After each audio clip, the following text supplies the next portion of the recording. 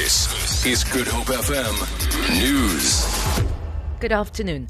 The Banking Association of South Africa says it welcomes the move by President Jacob Zuma to remove David van Rooyen, who is unknown to markets and key constituencies, and replace him with Pravin Grodhan as the finance minister.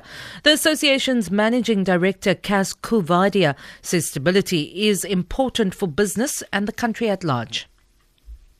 What is important to the banking sector is that when critical decisions are taken, there is transparency, there are good reasons given, and there's consultation on those decisions. Leadership in this country, be it in government, be it in business, be it anywhere else, put national interest on the agenda. That's got to be topmost of mind, and that we take decisions that are good for this country, and we as consultative and transparent as possible in those decisions. So, from a financial factor point of view, we need certainty.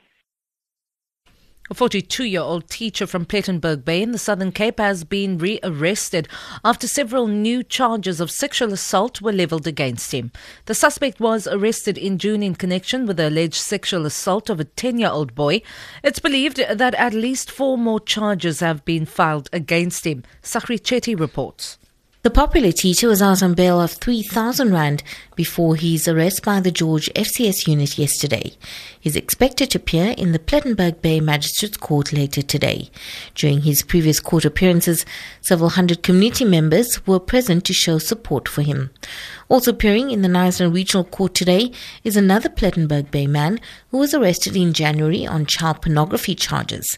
He's the first suspect to have been arrested in police Operation Cloud9, which is linked to an international paedophile syndicate. There are currently several high-profile cases before the courts involving paedophiles in the region. Segri Chetty, SABC News, George. Western Cape traffic authorities have warned motorists who transgress the rules of the road that they will have to face the full brunt of the law. This as traffic volumes on the province's main routes have seen an increase since the start of the festive season. Provincial Traffic Chief Kenny Africa says they will closely monitor all national roads in the province, especially the N1 and N2, as well as the R61 between Beaufort West and Aberdeen.